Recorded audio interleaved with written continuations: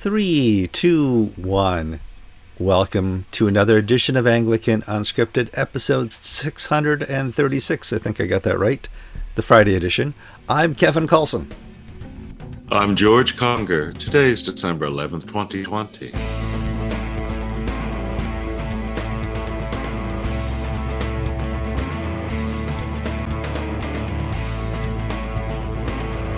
Welcome to another program. This is going to be episode 636, which I've already mentioned, but I want you as a dedicated viewer and dedicated viewers of anybody who's watched more than 2 episodes to go to Facebook and go to YouTube and click on that little like button. That lets the algorithms know that we're a good show and that you like us and that they should help promote us. It's free advertising because, George, we don't have an advertising budget. I don't think we have a budget. And so if you guys could help that out, that'd be wonderful. I noticed that we have 6,251 subscribers.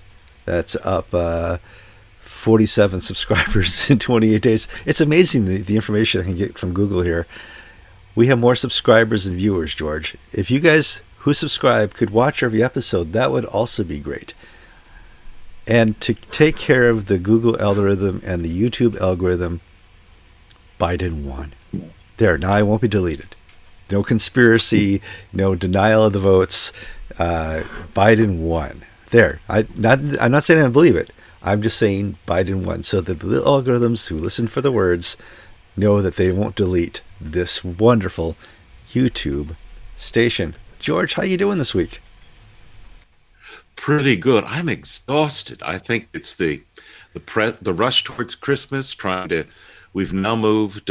We've redoing our Christmas Eve, Christmas Day schedule almost weekly now, with the twists and turns and COVID.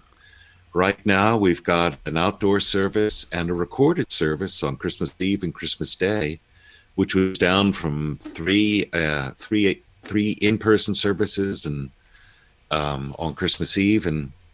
Because people really are frightened by the. We're not now. Everything in Florida is open.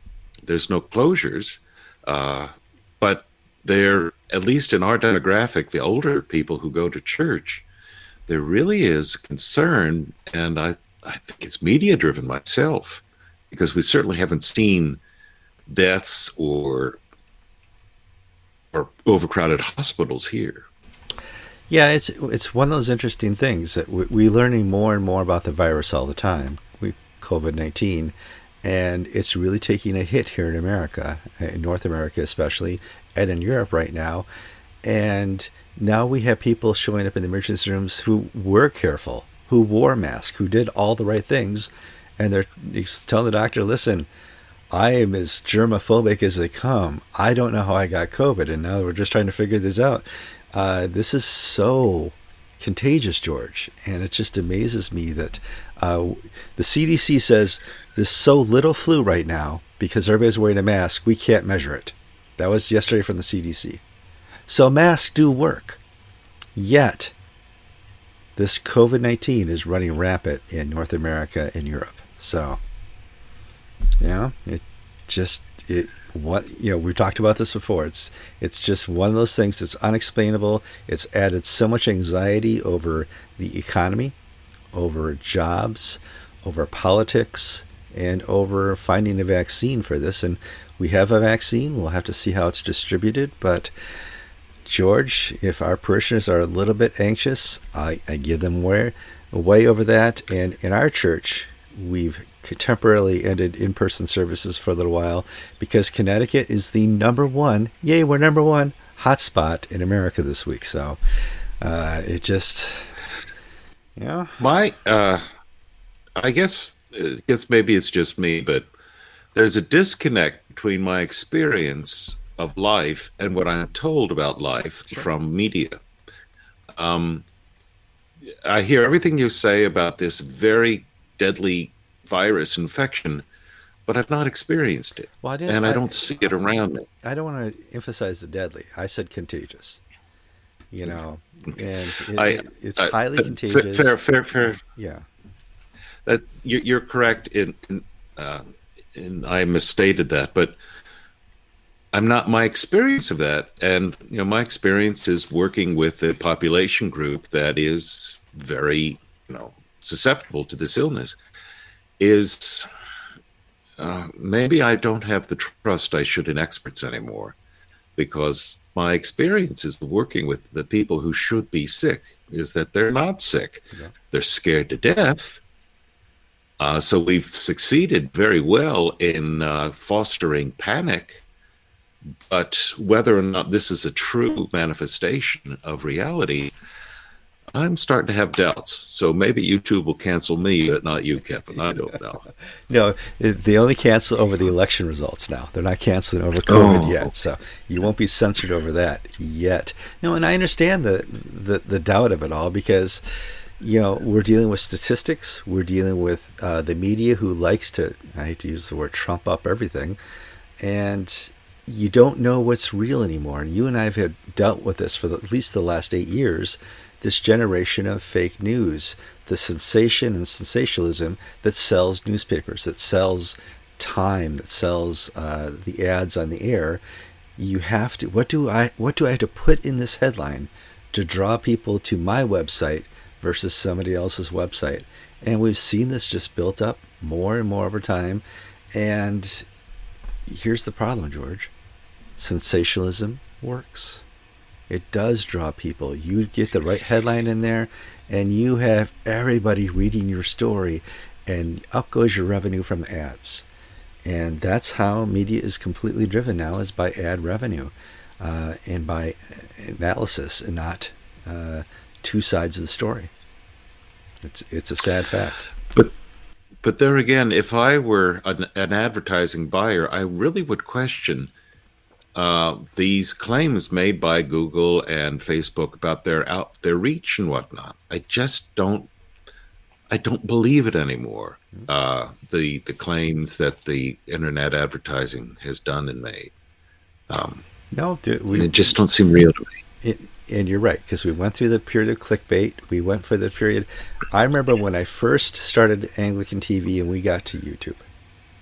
And we're posting our videos on YouTube, and YouTube was telling me I was having 25,000 viewers for the stuff I was putting up. And I'm like, wow, this is amazing. I'm really cool.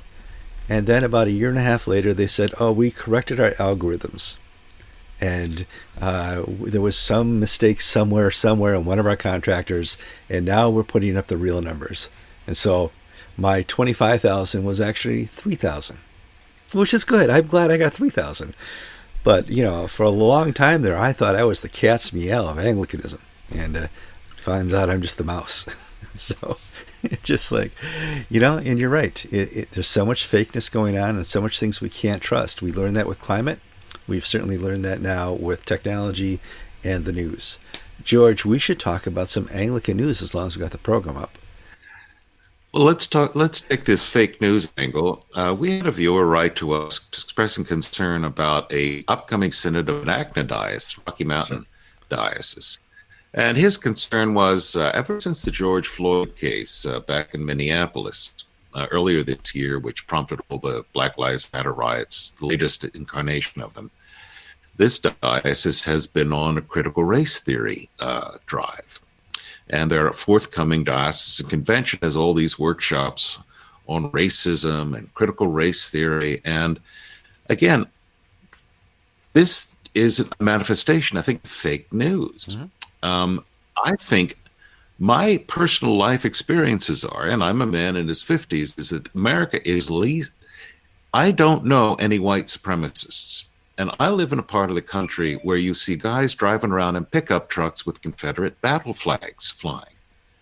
I don't think that this massive wave of white supremacists, of racists, Ku Klux Klan members that the media tells us about is real.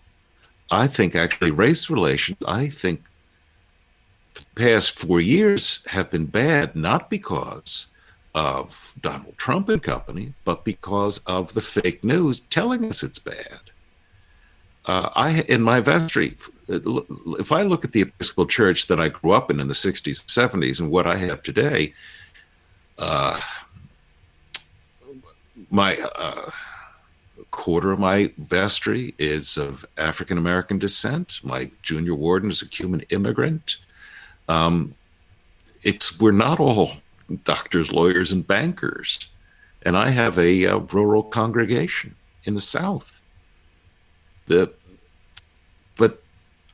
where I'm going with this is that I think this critical race theory, this looking at the world through the lens of race, I think that's anti-Christian. I frankly think it's a manifestation of evil, of dividing people. This is what the South Africans did with apartheid, of dividing people between hewers of wood and drawers of water and the elect. God help us if the ACNA has gone down this road of critical race theory. At what point are they indistinguishable from the Episcopal Church in their lunacy if this is one of the things they're pushing? It's interesting. One of my heroes in teaching is Voddie Baucham, and he used to always get up and part of his race teaching was, I've never met a black pastor who stays up late at night worrying about whether or not he's reaching the white people in his town, or how do you get more white people into my church. And he's like, there is a natural tendency of people to hang around what is they're familiar with. It's a natural tendency. It even exists in software, but we'll talk about that some other time. And his point being is there is this desire to put on a white guilt. Now, George, you and I are white, and we're going to obviously repel from white guilt, but we repel because it's not true. It is this fakeness. When you get to critical race theory, it's kind of the upper echelon. It's the guru level of virtual signaling. You got climate change, you got this, you got, peace, Greenpeace, and all that. At the very top, critical race theory is the guru level of virtual signaling. And it does that because it breaks down majority. It breaks down what we understand as the nuclear family. We've already seen the last 20 years taking out the nuclear family here in America and Europe. It's now scoffed upon to have a husband and a wife and 2 children. It's now scoffed upon to bring your kids up to believe that marriage is between one man and one woman. Culture has really come against us for the family. Now they're coming against us for the color of our skin, which is inherently racism. Well, this is a form of pantheism. It's the same philosophy that motivated Nazi ideology, of that Mother Nature knows best. I've been reading a book on the religion of Adolf Hitler, and one of the things that it makes the point about Hitler was that he wasn't an atheist. He was definitely not a Christian. He was a pantheist. He believed his God was God of nature. And part of his understanding is God, nature made the races. And he used the Darwinian worldview, which is some races are better than others. And this critical race theory, in a twisted way, takes this same worldview that Hitler had. Now, Hitler wanted to destroy the weaker races in his mind. Critical race theory wants to demonize one race against another, or one class against another. No, not class. Hold on. You said class. Okay. Not class, just race. Okay, because you're right. The natural world is of majority rule. If you go to China, the Asian population, which is the majority, rules. You go to any African nation, Nigeria, Uganda, you name them over there, except for South Africa, which had its difficulties. The majority rule is by the majority color skin, black. If you come here to Canada, majority rule. Norway, majority rule. Okay, it has little to do with the skin color. It has much to do with majority. So I guess what you mentioned, the white guilt. I guess I must be strange because I don't have any white guilt. Maybe there's something defective in me. I'm sure our viewers will point those things out. But the mistake of worshiping at the altar of social justice, the mistake of subordinating the gospel of Jesus Christ for fashionable pantheistic philosophies like critical race theory will be the death of the ACNA, just as it's been the death of the Episcopal Church. Well, many things have been the death of the Episcopal Church, but one of them is critical race theory, indeed. Well, what is, I think, behind that is a pantheism of seeing nature as God, not Jesus Christ as God. Now, to be fair, I've seen a lot of conservative, orthodox religious entities in the last year look into critical race theory as a reaction to what's going on. They're watching the riots in the street, and they entertain for a moment, maybe I'm wrong on this. Maybe I am guilty, and they look into it. And I've seen one after another say, okay, this is hokey. There's nothing here. This is racism at its purest form, is critical race theory. And so they back away. I don't know if maybe this diocese is just still looking at it and hasn't backed away yet. But please know, critical race theory is heresy. Woke is heresy. You can get more heretical, but it's right in the top 10. All right, George, I think we covered that topic to death. What else we got to cover today? Well, we've got some really disturbing news out of China. Chinese government in one province has bulldozed 99 churches over the past few months. Bitter Winter, which is a magazine that recounts persecution of Christians in China, reports. And these are not underground house churches. These are official churches registered with the state, members of the state-sponsored China Christian Council 3 Self-Patriotic Movement. These are 99 churches shut down. Have already agreed to put up the picture of the leader instead of Jesus. They've already agreed to everything that Chinese has said to do. You know, they made all the agreements, and now they're still shut down and closed down. And the magazine goes on to report that there's they're all different reasons. Oh, well, for COVID reasons. Oh, well, you're too close to a school. Oh, well, for health code violations. Even though these are all registered, certified churches that are there with government planning, and that the argument is, well, the government gave you permission, the government can take away permission. And then they go on to bulldoze and destroy the buildings to eradicate any place of Christian worship or repurpose the structure for other places. Coupled with the crackdown in China, Hong Kong, Jimmy Lai, a very wealthy, influential publisher of magazines and businessman, has been arrested on sedition charges, and he's going to disappear into the gulag in China. Hong Kong, is effectively over as Hong Kong. It's now just going to be another city in China. And for the Christian churches, the Anglican and the Catholic and the free churches, they've got a very tough time here because on the one hand, they have to speak against injustice and evil, but on the other, they have to survive as an institution. And so they're treading a very fine line because, the Anglican Church in Hong Kong has all these properties going back to colonial days that can be taken from them in a moment, and their schools taken away, and their leaders arrested, and the church destroyed as the church in China, mainland China, was destroyed after 1949. So they've got to walk a line, their leaders are saying, between outright giving in and outright defiance. And, well, it's easy for me to say which course they should take because I'm not there. Mm-hmm. But it's a really difficult time in China for Christians. It is. It's amazing the power that China has become over at least the last 67 years. This is a country 130, 140 years ago wiped out by Japan. Japan went in there with their little samurais and just, slaughtered parts of China. Now China is a true global power, so much so that they convinced Canada to do joint war exercises.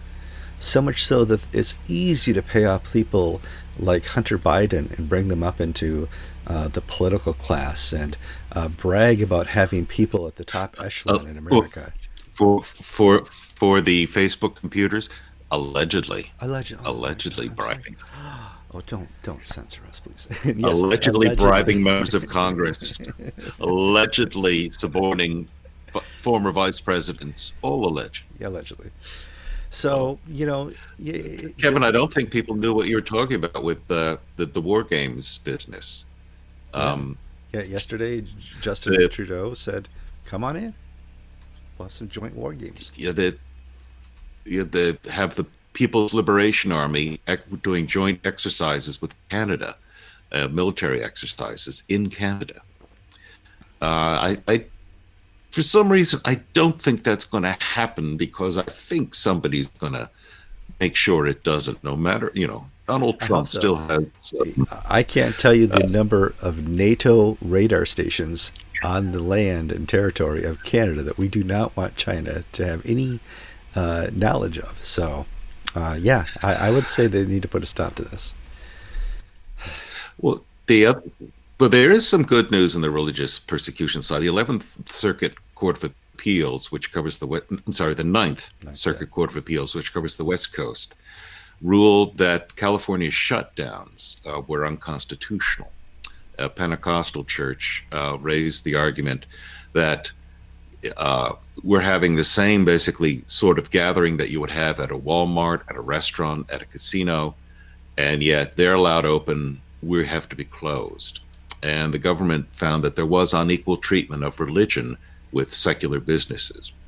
So the rule is now that if the government shuts everybody down, churches can be shut down. If the government shuts down only those people who are not politically favored, which is what California has been doing. I think many of us have seen on TV the movie industry has been allowed to continue, and so they have outdoor commissaries for their staff and have outdoor dining. And there's this woman who has a restaurant across the street from the studio, and she's not allowed to have outdoor dining, and she's going out of business, while the studio commissary just across the street is having outdoor dining because they're buddies with the governor, and she's not. The California's Supreme Court, the 11th Circuit Court, Ninth Circuit Court of Appeals, it's Friday, it's a long week, has said you have to have equal treatment. So it's got to be pain and misery for everybody or nobody. Well, I think California is pretty much over. Elon Musk has moved to Texas. He's moving Tesla to Texas. One of the stalwarts, the first people to Silicon Valley was Hewlett Packard. Hewlett Packard said, we're done. We're moving to Texas. San Francisco, the place where all of these big executives live and have their mansions, ruled this week that we're going to have a wealth tax on everybody who makes more than $1 million because we don't think they should. Boom. San Francisco's done. California's done. I would recommend Texas. Florida's nice, George. You like Florida, but we don't want to raise up the prices here too much. It's crazy. Well, Los Angeles has a new district attorney who announced yesterday that they will not prosecute prostitution crimes. They will not prosecute most misdemeanors. You can drive with a suspended driver's license and not be arrested or prosecuted. The lifestyle in the New York City under Rudy Giuliani turned the corner from bad old days of New York in the 70s. Remember the movie French Connection? Was it Death Wish? The Charles Bronson movie. Yes. Where he becomes vigilante. Mm-hmm. The New York of those days was turned around by Rudy Giuliani and his police commissioner because they instituted the broken windows. They got rid of the squeegee men off the street. All the nuisance crimes were policed. You couldn't jump the turnstile at the subway. And when you cracked down on that, it had a knock-on effect that it basically removed the major crimes. Well, Los Angeles is starting an experiment of decriminalizing all the minor crimes, from narcotics, shoplifting, prostitution, and we'll see what happens to Los Angeles. And I don't think it's going to be good. It won't be good. Oh, well. All right. So that's our political time. Do we got any more Anglican news we can do? Yes, there's lots of Anglican stuff. Wales, the bishops of the church in Wales released a memorandum on same-sex marriage. They were asked by the Welsh Assembly, to the Welsh Synod, to come up with a plan on gay marriage, same-sex blessing. Now, Wales already has a partnered gay bishop, Cherry Van, the Bishop of Monmouth. She is an out lesbian. Now, they don't trumpet it the way Gene Robinson and company were trumpeted, but she is what she is, and everybody knows, and so on and so forth. We were one of the first. I think we were the first outlet to report Anglican Inc. And the official response from the church in Wales is, well, we're just not going to talk about that. No, in fairness, that's the way the Church of England and churches in Europe have done it for many millennia. We know we're not going to talk about it. Here in America, we had to, in the Episcopal Church, trumpet it, as you say, make it our doctrine, make it our future, and bet everything into it. We rolled the dice, and we laid all our money on the table just for same-sex marriage and the bishop. Well, Wales is going down the same course of starting with the bishop, starting with the desire, starting with the bishop, and then moving to same-sex marriage, and then moving to change the prayer book. It's the same trajectory we started with the United States, beginning with Gene Robinson. In this case, one of the Welsh bishop's memo is basically making the argument that the Apostle Paul, when he talked about porneia, really didn't understand modern homosexuality and modern same-sex attraction. That the Bible was written at a certain time, at a certain place, for a certain culture and a certain people, and things change. So, in essence, the Bible is not eternal, it is not truthful, it is not inerrant in its moral and doctrinal teachings. It can be adjusted as time goes by, is the Welsh argument, which is the Episcopal Church's argument. An evangelical and a traditional Anglican or Anglo-Catholic would say that's nonsense. Jesus Christ is the same yesterday, today, and tomorrow. He doesn't change his views on what the popular views are. But Wales has gone down that road, and I hate to say that it's a done deal, but it's a done deal when you already have a partnered gay bishop. And the difference between Wales and England is that in England, they say, oh, well, they're chaste. They may be in a civil partnership, but they don't do anything because regulations say they can't. In Wales, they don't bother with that. They are what they are. And now we're seeing Australia fall apart. And the difference is in Australia, the retired Bishop of Wangaratta, after the appellate tribunal of the Church of Australia ruled that there's no doctrinal problem with same-sex blessings, and then the primate said, well, let's stop. Let's wait. Let's hold off until we basically, as a church, move together in unity on this. The retired Bishop of Wangaratta, whatever. Yeah. Screw you. And he did a blessing of clergy. And so GAFCON Australia has response saying, okay, if you're in a diocese with a kook of a bishop, we'll give you alternative episcopal oversight. And Sydney is written a powerful repudiation of these actions by the bishop in Wangaratta. But at the end of the day, there's a novel called Things Fall Apart by a Nigerian Anglican author, and things are falling apart. No, and as Anglicans, it's hard to watch this, but I would hope that this is a time where the church really discovers itself.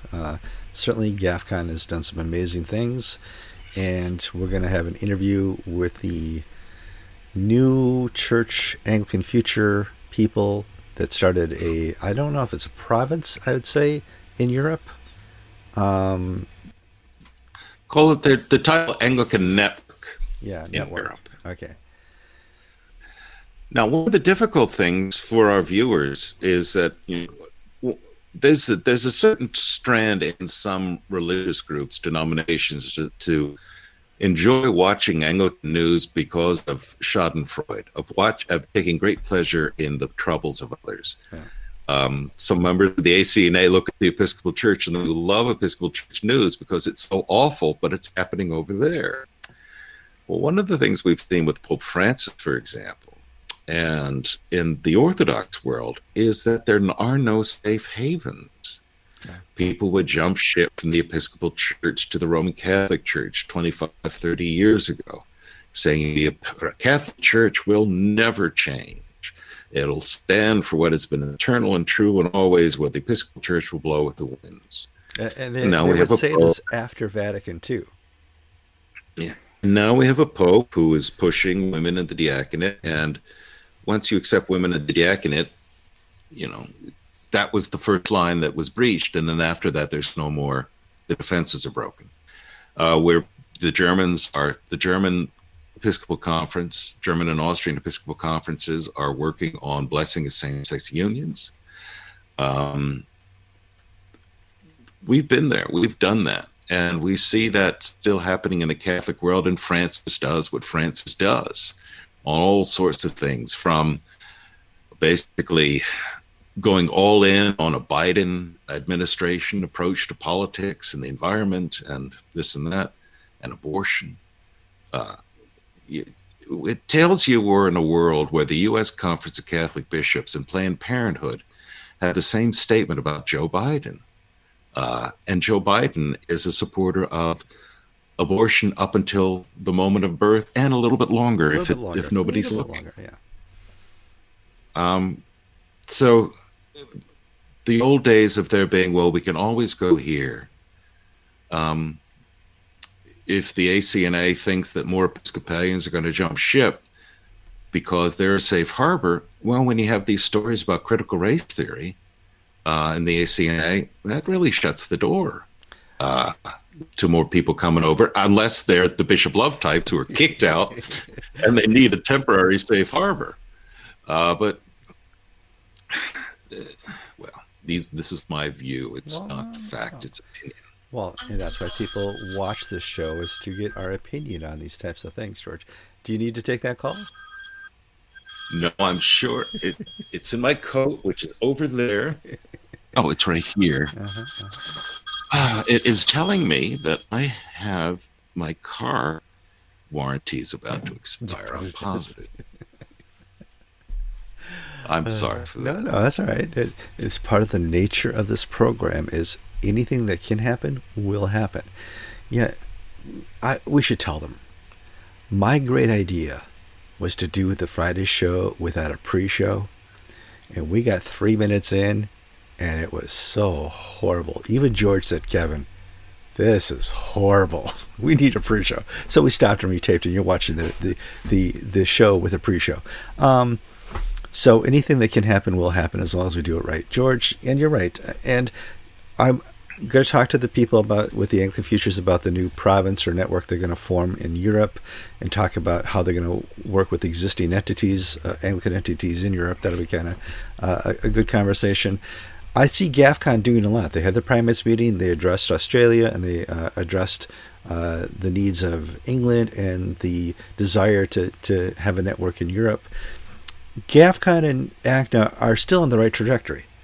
You and I fear when we see something like critical race theory show up in a diocese, but I've seen time after time after time the ACNA correct what is wrong, or let a bishop go who's errant. And I believe that they still, as an entity, do wonderful at self-correction and at saying, nope, yes, that's a fair statement. Yeah, so that's a fair statement. I'm not going to wait up at night going, oh, critical race theory in a diocese and ACNA. Yeah, I don't think so. I think the right people at the right time correct these things. And the ACNA is probably the greatest representation of all three streams, from the uber charismatic, evangelical, and uber Anglo-Catholic. And they all seem to work together. I'll spout a moment of heresy. I can't stand the three streams nonsense. You and I agree.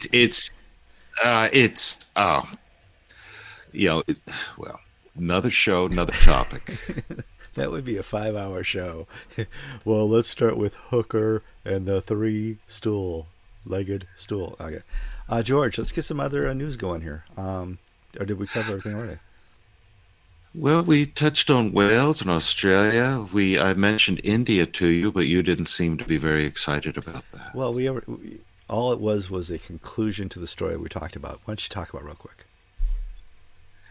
Well, the Diocese of Chota Nagpur and its Bishop Basil Baski, I love that name, Basil Baski, withdrew from the Church of North India.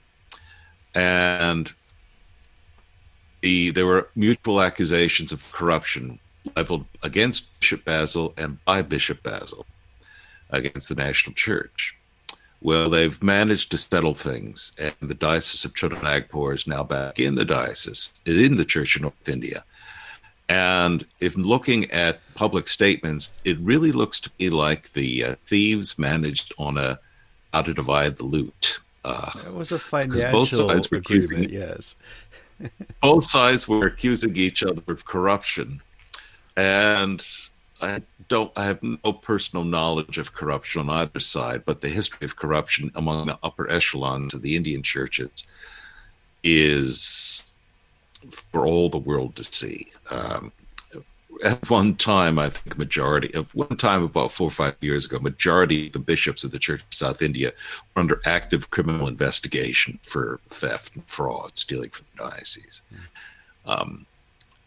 Thomas Ooman, the former Oomman, wonderful name, the former moderator of the Church of South India, when he just retired as bishop of Central Kerala or South Kerala. Yeah. When he was made moderator, there was a lot of excitement because he was one of the few bishops that had a clean reputation. A lot of the other bishops are dirty, and everybody knows that they're dirty. Now, what does dirty mean? Well, they accept kickbacks. They the business, the diocesan finances are an extension of their own personal piggy bank for they and their clan or tribe. Bishop Ooman had a reputation of being squeaky clean. And he went in, and there's a lot of talk about he was going to clean up the Church of South India. And one of the things he discovered was that as primate, he did not have the power to discipline errant bishops, to make sure that people didn't steal. The structures of the Church of South India vested such authority in the local bishops with only a moderate oversight from a central authority.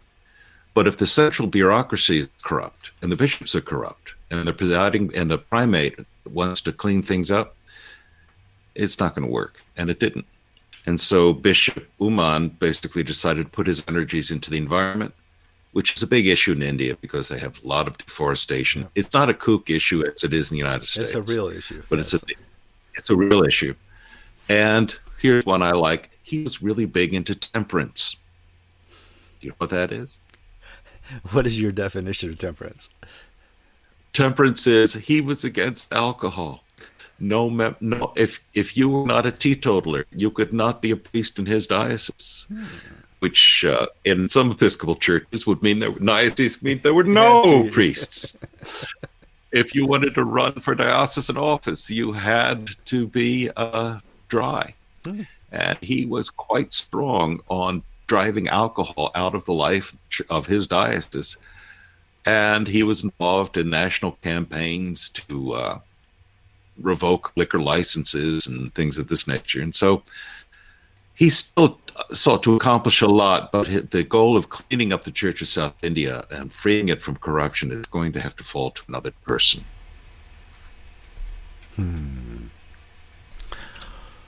All right. We have come up on 39 minutes, or is that 30? Oh, gosh, George. My progressive lenses, I can't see a thing. 39 minutes. Holy cow. That's a long episode for Friday. George and I want to thank you for going all the way through all the episode for 39 minutes. That is amazing. We had a lot to talk about. It's a free-for-all Friday, and that's where George and I just sit there and talk, and you listen. All right, already, Kevin. I'm Kevin Carlson. And I'm George Conger. And you've been watching episode 636 of Anglican Unscripted.